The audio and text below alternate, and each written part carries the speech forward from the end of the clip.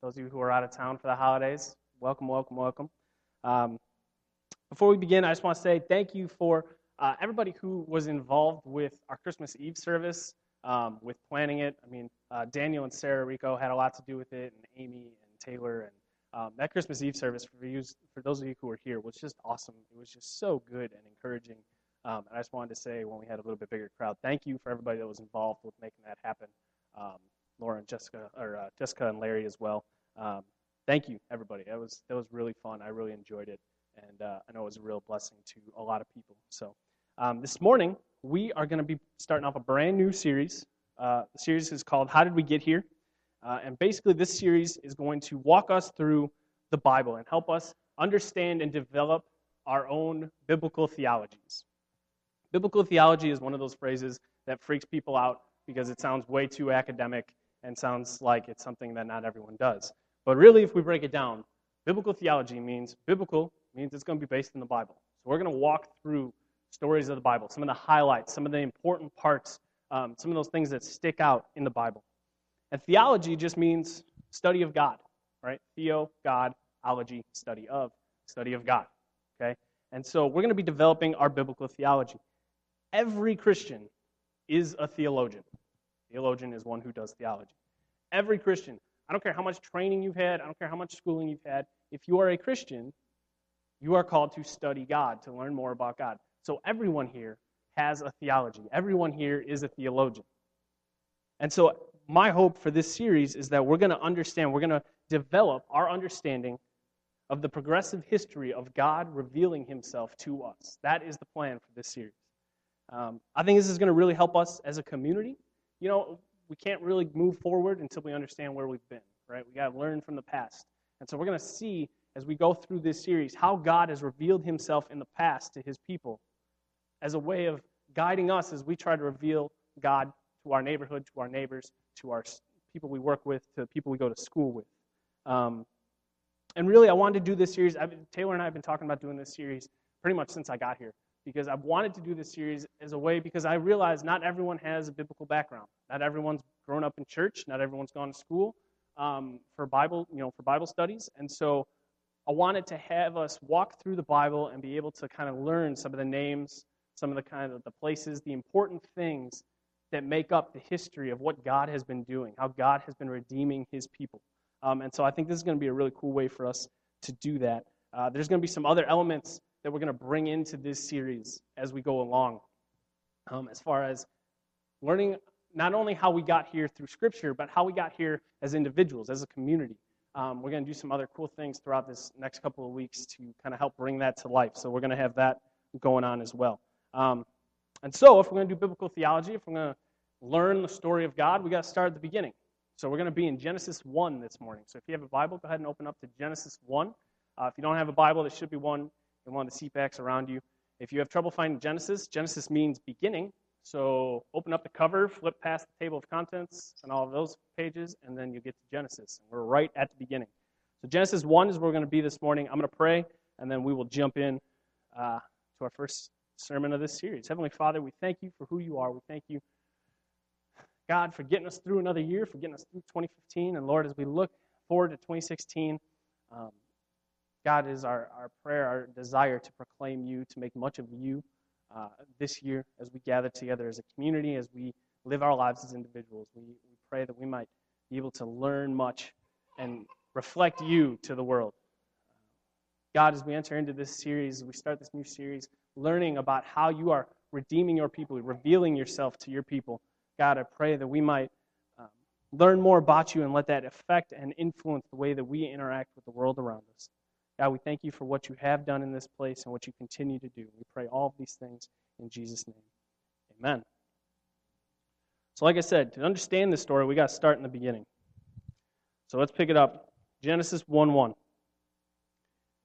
In the beginning, God. Okay, we got to stop right there. And I know what you're thinking. If we're going to go four words at a time, we're going to be in this series forever. You're right. In the beginning, God. We got to unpack that because there's a lot going on there. In the beginning, God. Now, the Bible doesn't start with, in the beginning, man. It doesn't start with, in the beginning, the earth was formed. It doesn't start with, in the beginning, everything was a united one. No. The Word of God, God's book about revealing himself to us, starts with, in the beginning, God. Everything comes from these four words. In the beginning, God. Everything finds its origin in these four words. And what we learn about God as he's revealing himself through Scripture, we learn something about him right here. It says, in the beginning, God. So if in the beginning God already was, that means he was there before the beginning. That means God has no beginning. God has no creator. In the beginning, God. God was already there. He has no creator. He was, he is, he will always be. The book of the Bible, the story of God redeeming his people, starts right off the bat. It does not hide or make you try and figure out who's the good guy in this book. It starts right at the beginning, God.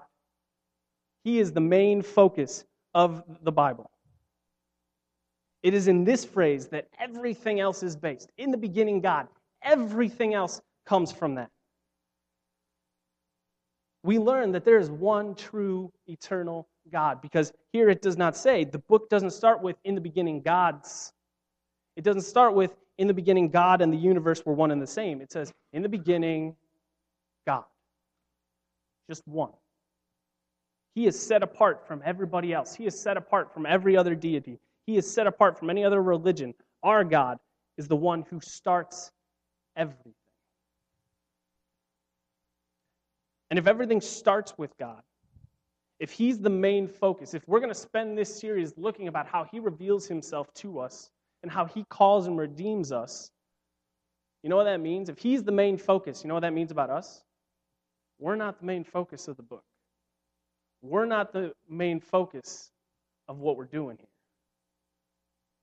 Yes, we are important, right? We're going to see as we walk through the creation accounts, that God sets humans apart, that we are different. We are made in the image of God. We have something special about us. Yes, that's true. But in relation to God, we are not the most important thing. You are not the most important thing. While we do have an important role, God is the main focus of the Bible. Who he is the main focus. In the beginning, God. So in the beginning means that there was a beginning, right? We can all agree the earth was formed at some point. Life started at some point. We can all agree on that. So in the beginning means there was a beginning, and before that beginning, God existed. You and I are finite. You and I have a beginning and an end. We can only understand so much. We have a limited amount that we can understand. We have a limited amount that we can experience. But God, if he was there before the beginning, that means God is outside of time. That means the normal restrictions, the normal ways that we think through putting how to experience life doesn't apply to God. God is outside of time. And to be honest, I can't really fully understand that because time is such an important part of the way we think about things, right? What time do we have to get to work? What time is the game on? What time does Tim stop talking? All of these things, time controls so much of our life. And so then to say, well, God is outside of time. He has always been. That's one of those things that I can't fully wrap my brain around totally. But what it shows us is that God doesn't have restrictions on us. He isn't bound by our concepts or our thoughts, right? Sometimes people like to talk, the philosophy kids will like to talk and say, like, can God make a rock that's so big even he couldn't move it? That sentence has so many issues wrong and so many assumptions about what God can and can't do. We can't even have that conversation because God is outside of any type of our restrictions on who or what he can do. God is outside of time. He is outside of existence. He is the one who started everything. He is unrestricted and doesn't have the same boundaries and limitations that we do. In the beginning, God. When there was nothing, there was God. All right, we can keep going because I know we're 4 words in. In the beginning, God created. Stop. In the beginning, God created. In the beginning, God created the heavens and the earth. God created. The word for created there is bara. Say bara. Good job. Look at you. You know some Hebrew. Bara means to create, to form. Specifically, the word bara is to create something out of nothing.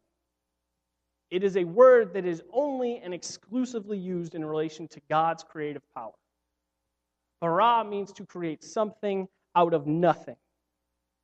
There's another word as we walk through the creation story that has to do with forming something, taking something that exists and turning it into something else. That word is asa. Say asa. Look at you, 2 words. Boom. Asa means, so like if I were to take a seed, right, and I put the seed in dirt, and I water it, and it gets sunlight, and it gets all the nutrients, and that seed grows into a plant, a bush, a tree, whatever.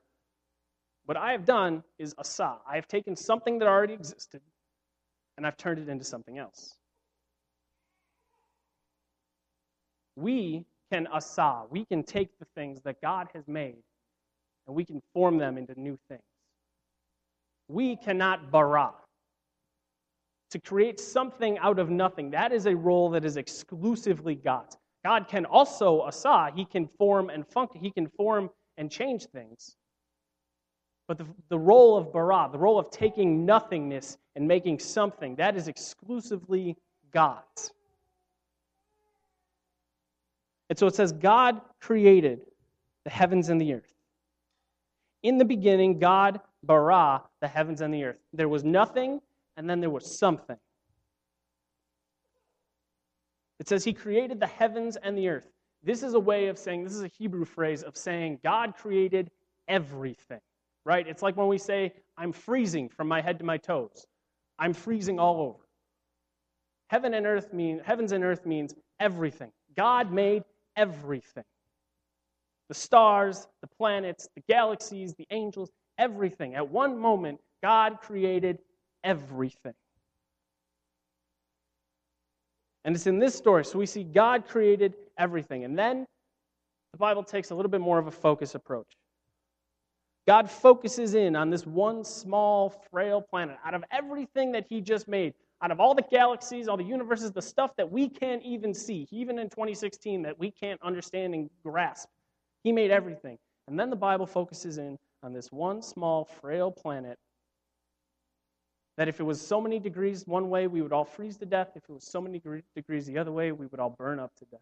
This one small, frail planet that he is keeping in the exact right place, the Bible focuses in on. It focuses in on us. It says, in the beginning, God created the heavens and the earth. The earth was without form and void, and darkness was over the face of the deep, and the Spirit of God was hovering over the face of the waters. The earth was without form and void. It was empty. It was lifeless. It was just floating in space. There was no form to it. There were no seas. There were no land masses. It was just there. Just kind of existed. So at some point, the earth was formed, and there was a beginning. We all agreed on this, right? It doesn't matter who you are. It doesn't matter where your background is. We can all agree we exist. There was a beginning to creation. Now, I want you to know that, as we go through the Bible, as we study the Bible, and especially these first 2 chapters of Genesis, the Bible is not a science textbook. It was never meant to be a textbook, right? This is not a how-to manual on how to create.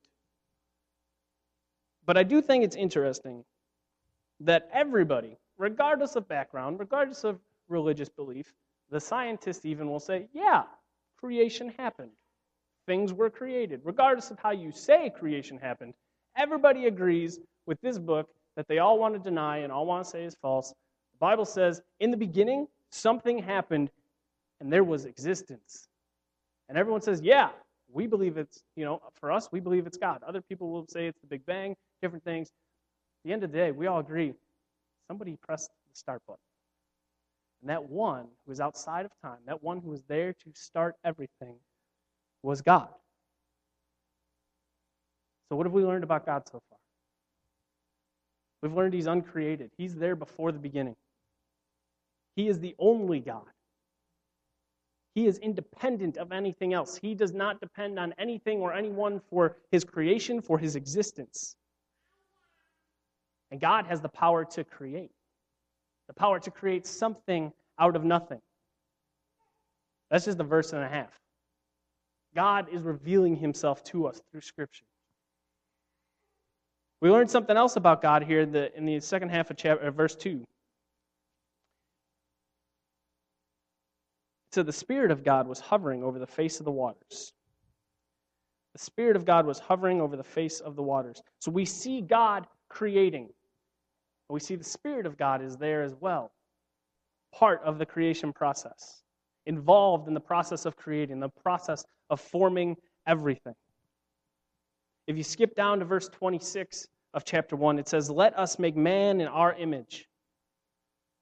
Let us make man in our image. God is talking there, and he's not just talking out loud to himself in the royal we. God is speaking.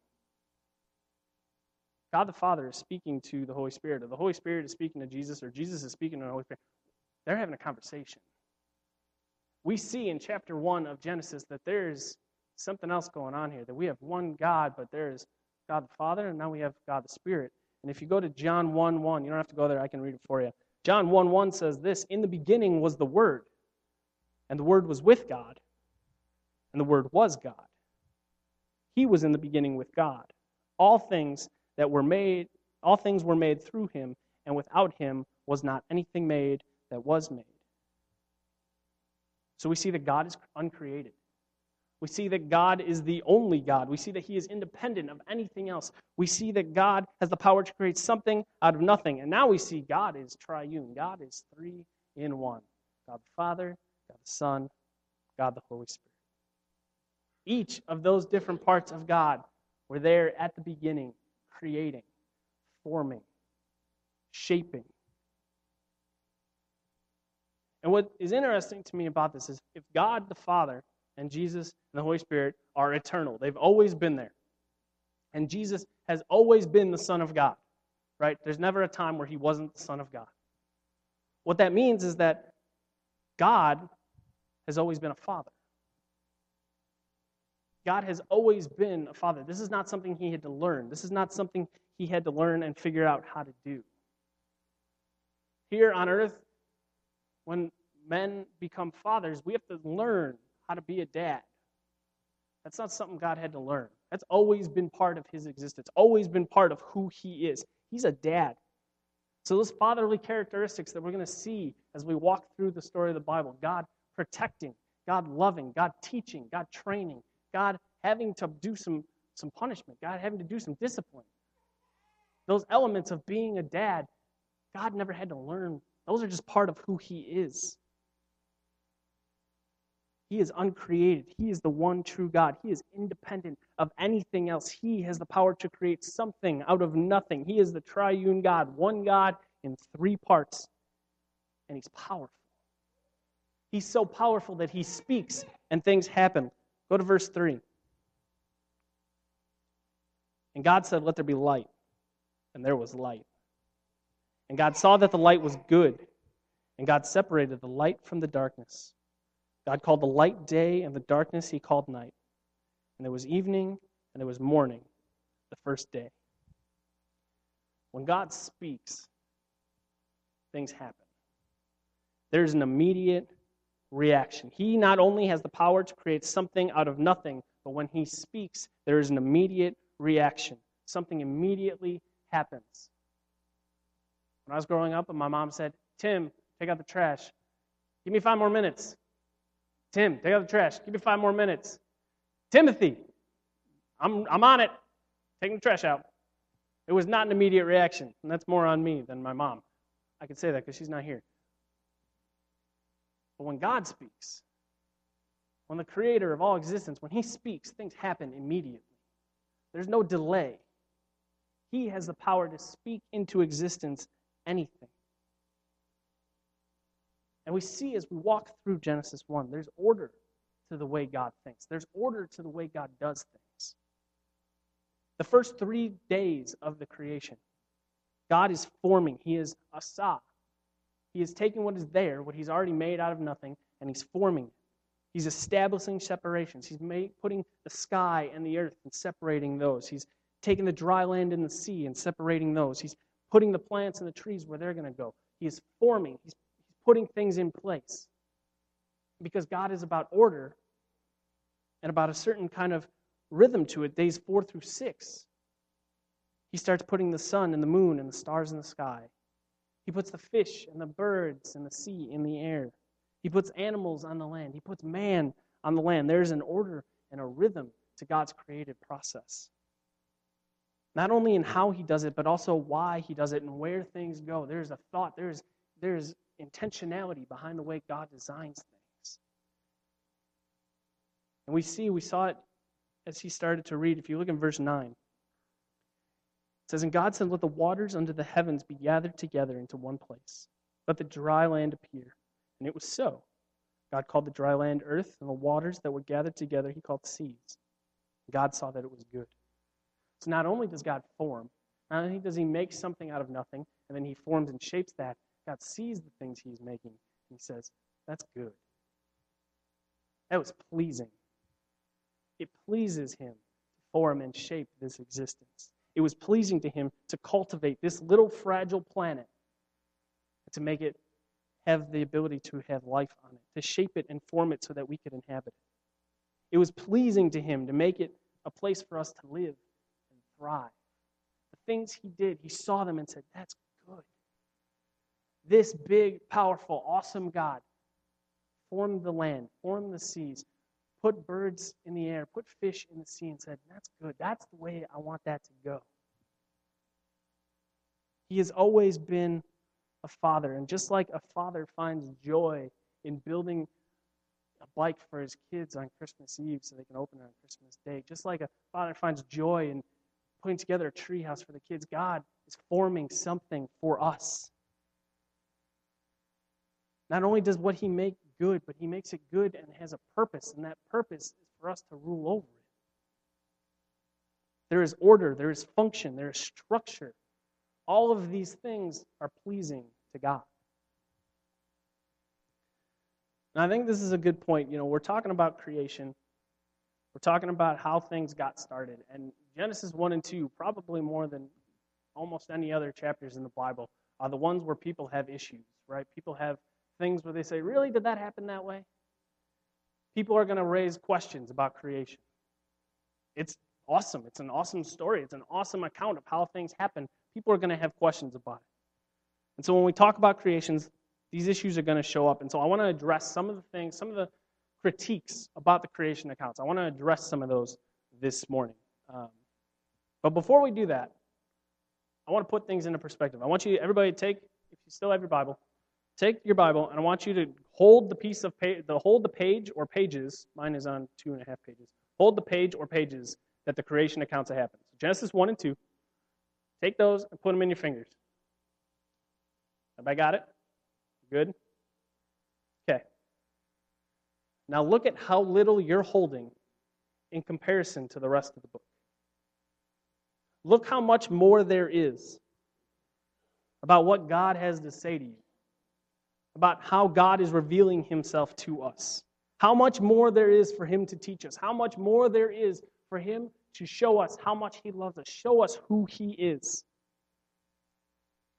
So like I said, we're going to talk through some of the issues, some of the questions that get raised about the creation account. And I'm happy to do that. But ultimately, I don't think that this story, that this account of how creation started, I don't think it's here for us to try and dissect. I think it's here to reveal to us who our God is, how he formed everything, and reveal more about who he is and how much he loves us. The famous inventor and scientist Galileo once said, "The Holy Spirit intended to teach us how to go to heaven, not how the heavens are supposed to go." So with that in mind, like I said, I want to tackle a few of the issues or critiques of the creation account. Because we have to learn, it's not just enough to know the Bible, but it's good to know the questions people raise about the Bible so you can speak into them. So the first one is, if you read the creation accounts, if you read Genesis 1 and 2, and you read ancient writings that happened at the same time. Stuff from the Babylonian era, stuff from other parts of the Middle East, some Greek mythology. If you read some of those things, you will see similarities. You will see elements of what we have in the Bible in these different accounts. The Epic of Gilgamesh, for one, has a lot of different similarities. And so you might think, well, if they're all the same, then maybe the Bible isn't really true. I mean, if they're all there, what's the difference between us and everybody else? It's actually those differences. It's those elements that are different about our creation account that are the important ones. And it doesn't make, just because we might share elements of our story with other stories, doesn't make ours any worse, doesn't make ours any less true. But I think it's the differences that are the key. Because like I said, we have one ultimate eternal God in control of anything, everything. There are other accounts that you can read that have creation happening because gods were fighting. And there's one account where two gods are fighting. One god slices the other god in half. Out of the insides of that god, stuff, matter happens, and then poof, there's life, creation. There's no order to that. There's no form, there's no function. It's just this cosmic accident. But in our story, we have order. We have function. We have intentional, intellectual design. Like I said, this planet is fragile. It's frail. A few degrees one way or the other, and there is no life here. I refuse to believe that, poof, it just happened to land the way it did. You are here intentionally. Existence exists intentionally. There are other accounts that most of them have to do with war, have to do with the fickleness of the gods, whereas our account of creation says, no, there's one true God. There's no war. There's no anyone trying to rise up against him, and that's how creation started. No, God is intentional and loves and has a plan and a purpose for creation. Another critique of, the big critique probably, of the creation accounts is, was it literally 6 24-hour days? Did it really go down that way? Was it literally actually 6 24-hour days? I wasn't there. I don't think any of you were there. So we can't know absolutely for sure. It's probably on, it's a list of things we can ask God when we see him in heaven. There are lots of different interpretations of how to take Genesis 1 and 2, how to take these accounts and actually try and understand them. One theory is the day-age theory, in which it says basically each day, so we read in verse 9 where there's morning and evening, the first day. So basically each day represents an undisclosed period of time until the next day happens. So each day is a certain amount of years, minutes, whatever, and then the next day is a certain amount of, it's an age. It's not an actual day. The reverse of that, there's another idea that says it was 6 24-hour days, but there's huge gaps of time in between that. So the first day happens, and then there's X amount of time. It could have been 20 minutes. It could have been 472 years. We have no idea. And then there's another 24-hour day. That's another theory. There's a theory that's the revelation theory. This one I found the most interesting, that the creation account, the creation didn't happen in 6 24-hour days. This theory says that Moses, who wrote Genesis, was told by God about creation over the course of 6 days. Like God just gave him 6 24-hour day long lecture about this is how creation happened. There's another theory that's the literary theory that basically says the creation account is more of an allegory. It's a metaphor. It's there to teach us things, but it's not actually the way it was supposed to happen. And then there's the 24-hour theory where it happened in 6 24-hour days. Me, personally, I stand in the 6 24-hour days camp. There's lots of other theories out there. These are just some of my favorites. And you can land in any one of them. I know Bible-believing, Jesus-loving Christians who land in some of these camps. One of my best friends is in the literary camp, and we go back and forth about this all the time. That's okay. We can have those debates. You can have those discussions. It's not the thing that decides whether or not you are a Christian, whether or not you are saved. Me, personally, I land in the 6 literal 24-hour days, and here's why. So each day, like we saw in verse 9, it says there was evening, there was morning, the first day. Evening and morning is a Jewish way, a Hebrew way of saying daytime. That's a full day. That was part of their vernacular. It was part of the way they spoke at the time. Couple that with the fact that he numbers each day. That, to me, is very intentional. The other reason that I believe it's 6 24-hour days is later on when we'll see that the Israelites get the law, get the Ten Commandments, right? We all know, Moses comes down with the 2 tablets, and in the Ten Commandments, in Exodus 20, verse 8, it says, "Remember the Sabbath day to keep it holy. 6 days you shall labor and do all your work, but the 7th day is a Sabbath to the Lord your God. On it you shall not do any work, you or your son or your daughter, your male servant or your female servant or your livestock, or the sojourner who is within your gates. For in 6 days the Lord made heaven and earth, and the sea and all that is in them, and rested on the 7th day. Therefore the Lord blessed the 7th day and made it holy." So not only is that part of the law, but it's part of the rhythm of life for God's people, was they would work for 6 days, and then for an evening and morning, they would rest. And ultimately, it's what the text says. In general, right, we don't read each book of the Bible the same way. There's books of poetry. There's books of history. There's books that are metaphors. There are books that are allegories. There are parts of times, Jesus talks, and he talks in a parable. A parable is, a story, right? It's not history. So we have to read different parts of the Bible differently. In general, unless there's a real good reason not to, I tend to land on the more literal side. If it says it's 6 24-hour days, that's what I'm going to take it as. Like I said, you don't have to agree with me. You don't have to be in that camp. That's cool. If you have a big issue with that, PastorTimCF@gmail.com. Shoot me an email. We can talk about it. But that's where I land. The last issue, the last critique of Genesis 1 and 2 that I want to touch on is the fact you have Genesis 1. It's 31 verses, and it's a big detailed account of how creation happened. And then you have Genesis 2, another 25 verses, I think it is. And it kind of talks about creation, but it seems different. And so if there's 2 creation accounts, why do we need 2? Maybe it means that one of them isn't right. Maybe it means that neither of them are right. Why would we need 2? Really, some are going to argue that those are 2 different stories. It's not that it's 2 different stories. Genesis 1 and 2 complement each other. It's telling the same story from 2 different angles. Okay?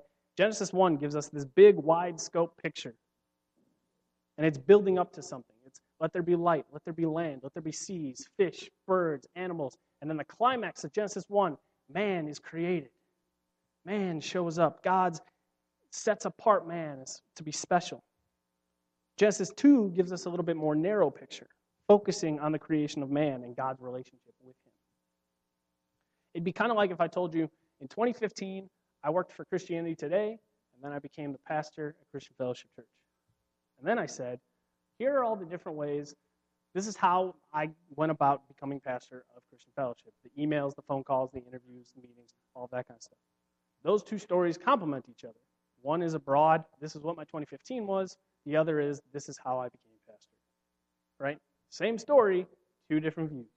That's what we have going on in Genesis 1 and 2. Same story, different angles. There are all kinds of other people who want to critique and try and poke holes in what's going on in Genesis 1 and 2.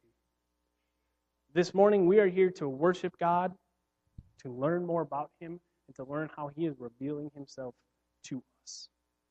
And in looking at creation, we see that God is alone in his role and authority. There is no other God like him. He is not dependent on anything or anyone for his existence or his survival. He alone has the power to create something out of nothing. And he is so massive. He is so grand. He is so big that there are elements about his existence, about who he is, that we can't understand. The fact that time does not affect him or restrain him. The fact that he is 3 in 1, Father, Son, and Holy Spirit, one God in 3 parts. There are elements about who he is that are so big that just because of the fact that we are created beings, we can't understand them here fully. And yet, despite all of this, despite his grandeur, despite his power, despite the fact that he has all of this going on, he made you. He knows you. You were made by this same God. He thought of you. He formed you. He has a plan for you. He knows you and he loves you. He loves you so much that he sent his son to die for you. That after sin enters the world, which we'll talk about in a couple of weeks, there's corruption, there's violence, there's death, there's pain. He sees all of that happen, and he loves his creation so much that he would send his son to pay the penalty for the sins of the world. This big, important, grand, powerful, awesome God knows you and loves you and sends his son to die for you. You are important to him.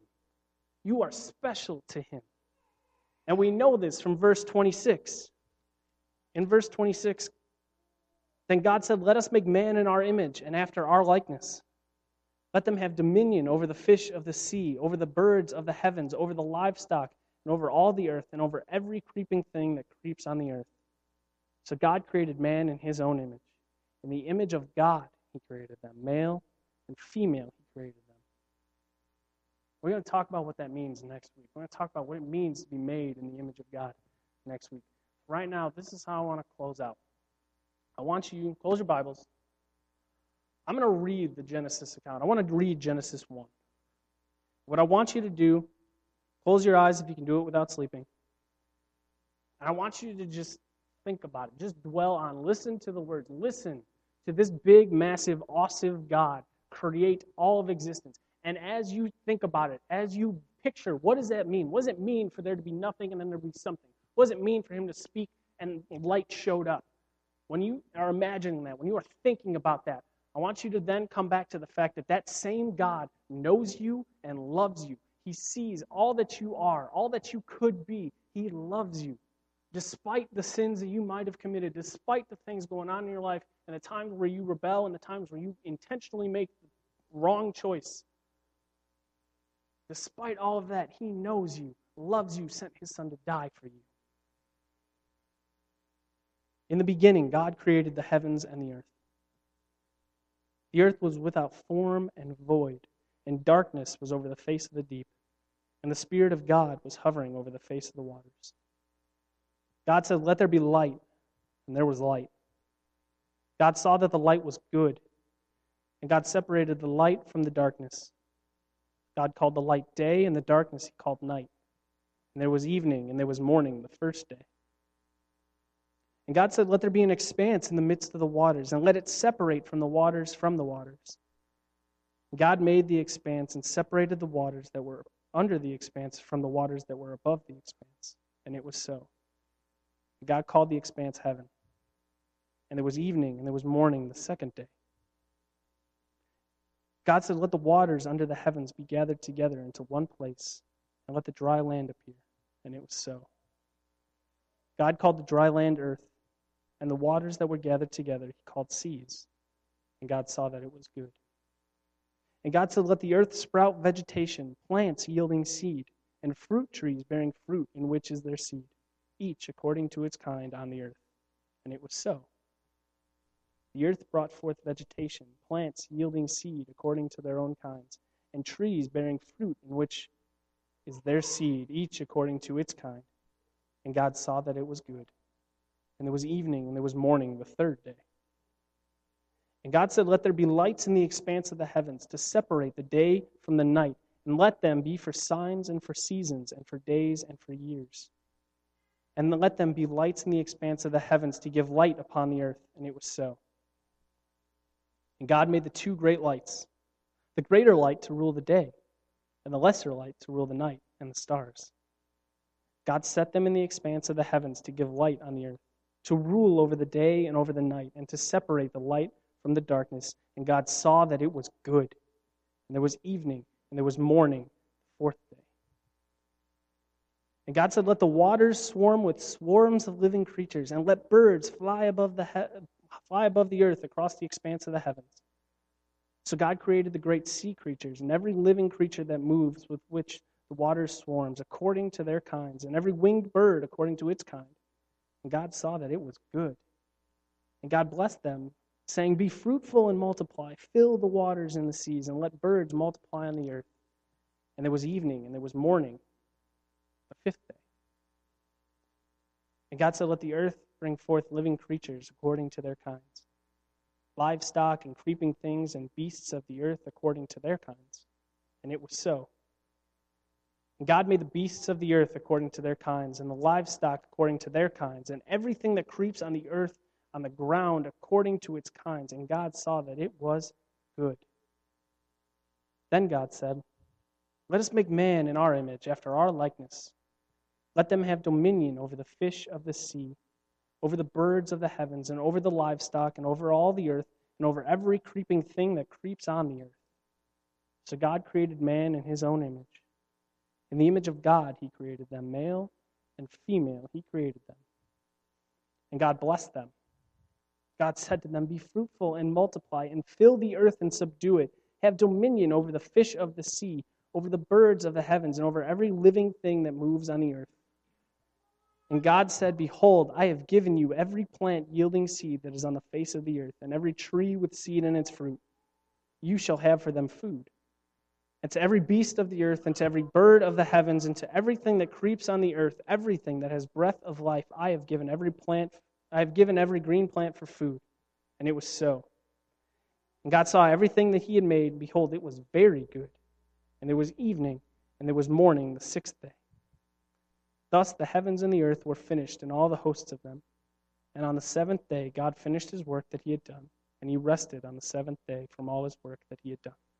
So God blessed the seventh day and made it holy, because on it God rested from all his work that he had done in creation. Let's pray. Heavenly Father, we thank you, God, as we read about how you put things into motion, how you started everything. God, we thank you for the intentionality. We thank you for the form and the function of it, for the order. And we thank you that you are a God of order, not a God of chaos, not a God of war, but a God of love and of peace. Lord, we thank you for giving us this place, giving us this earth. Lord, as we study you, God, I pray that you continue to show up to us. As we seek after learning more about who you are, I pray that you continue to show us who you are. Remind us of how big and awesome you are. Remind us of how grand and glorious and powerful. The fact that you speak and there is life happening. And God, remind us that even in the midst of all of that, you know us. God, you know me. You know my faults. You know my struggles. You know my sins. And yet you still call me yours. You still call us your sons and daughters, even though we're beaten and we're broken. God, you saw what happened to this world, how sin entered. And then you saw and had a plan for that too. Plan to send your son. God, we thank you for creation. We thank you for what it reveals about you. We thank you for the cross, for sending your son to die for us so that we might have right relationship with you. Thank you for who you are and what you have done and what you continue to do. Amen.